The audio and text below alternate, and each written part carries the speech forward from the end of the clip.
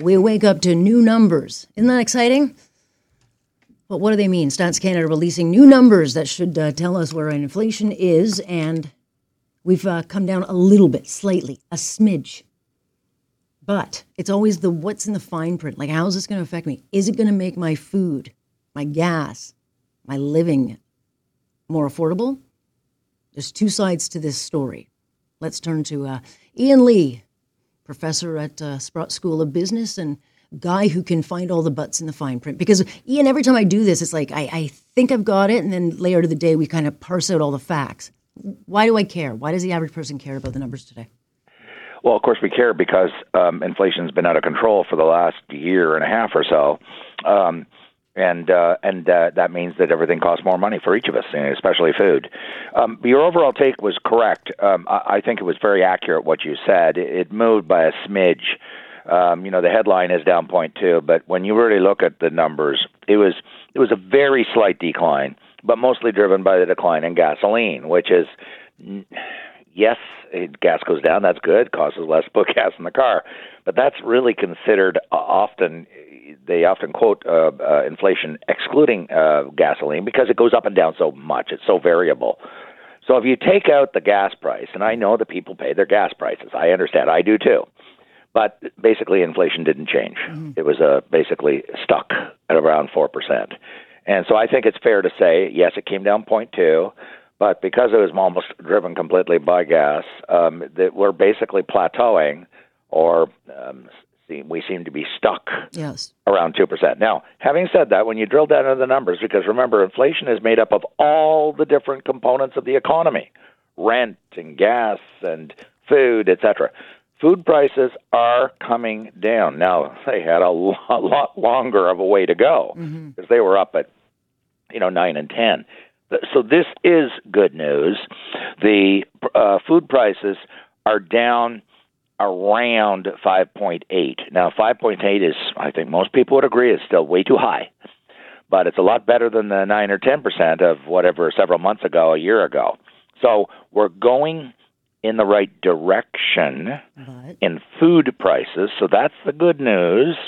So this is a good news, bad news story. The good news is the food prices are steadily coming down, but they're still high. The bad news is we seem to be stuck in the mud at around 4%. Which is the concern. I mean, Tiff Macklin said, I don't want this to become sticky, and I was reading a Consumer Report where Canadians actually think it is higher, that they're not being told the reality of the numbers. And if people think that it's inflation is here to stay, or it's higher than we're being told, that can bake in. How are we baked into this now? This is what frightens me, because I'm giving away my age. I'm not going to tell you how old I am, but I lived through the late 70s, and believe me, I remember it. I was in my very impressionable 20s. I'm sure you had a lot of good tie-dye. Yeah. I had a very nice bowl cut, but I was much younger. And it did get sticky, and it did get embedded, to use the fancy phrase. Embedded just means we all believe that that's where it's going to be. Mm-hmm. That's what embedded means. It's a game of psychology. I don't want to say a game, because that implies it's trivial. It's very serious. Mind game, very serious game. And so it got stuck in all of our heads, millions and millions and millions of Canadians, and so then we started to change our behavior. What did we do? We wanted bigger wage increases, of course. We wanted 8% wage increases, 9%, 10%, and of course it went on an upward spiral. So why Macklem is so concerned that it gets sticky or stuck or embedded at 4% is we'll all say, okay, well, if it's stuck at 4, well, then I want 5, 6, and 7% wage increases. And wages are a large part of the total economy, the structure of the economy.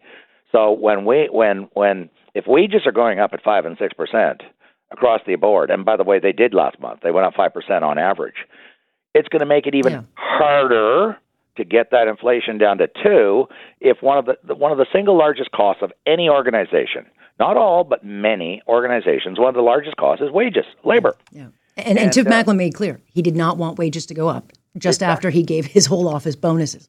But I digress. Yeah. Which I thought was, and I'm not normally going for performative stuff, but when you are the central bank raising interest rates for everybody, on everybody else in the whole country, everybody, it's really, really bad optics to be giving wage increases. I don't care how well-deserved they are. I'm sure they were well-deserved, but it doesn't matter. Yeah. It is you're telling everybody, do up your belt, tighten up your belt, cut back your spending, live with less. And then, by the way, I'm going to give all my people a nice big fat wage increase. You know, you're talking out of both sides of your mouth, and it undermines your legitimacy and your credibility. So I respect Tiff Macklem, highly educated individual, honorable public servant, but I thought it was not good. He could have done it later once he gets the inflation under control, but he didn't, and it sends a bad message because everybody else is saying, well, you know, if you guys can get big fat wage increases, why can't I? Let me jump in because I'm going to run out of time, Ian, and then the clock cuts in and I get cut off. But I want to ask you, you know, Tiff Macklem could raise rates end of month. Is he going to? I think he's going to raise them again. Yes, I do. Yeah. I do. I thought you'd say no. Most economists are saying yes, and now you're on that side. So yeah, I am. Because they're so sticky. It's sticking at 4%. It's plateauing, and if he wants to get them down to 2%, and he does, I think he's going to have to do another rate increase. Oh God, I can hear heads blowing up in the cars driving and people listening. I'm not because it's really consequential, right? I know, but it's very consequential. Very consequential. Very, very consequential. Absolutely, you're absolutely right. We didn't even talk about the war and all the rest of it and stuff in the Mideast and all the rest of it. So there's a bunch of variables. Going. All right. Very much appreciate your time on this, Ian. Thanks very much. Thanks, that is Ian Lee joining us with the breakdown of those numbers. But there is, to my point about the war, depending on where this goes, it could get a lot worse.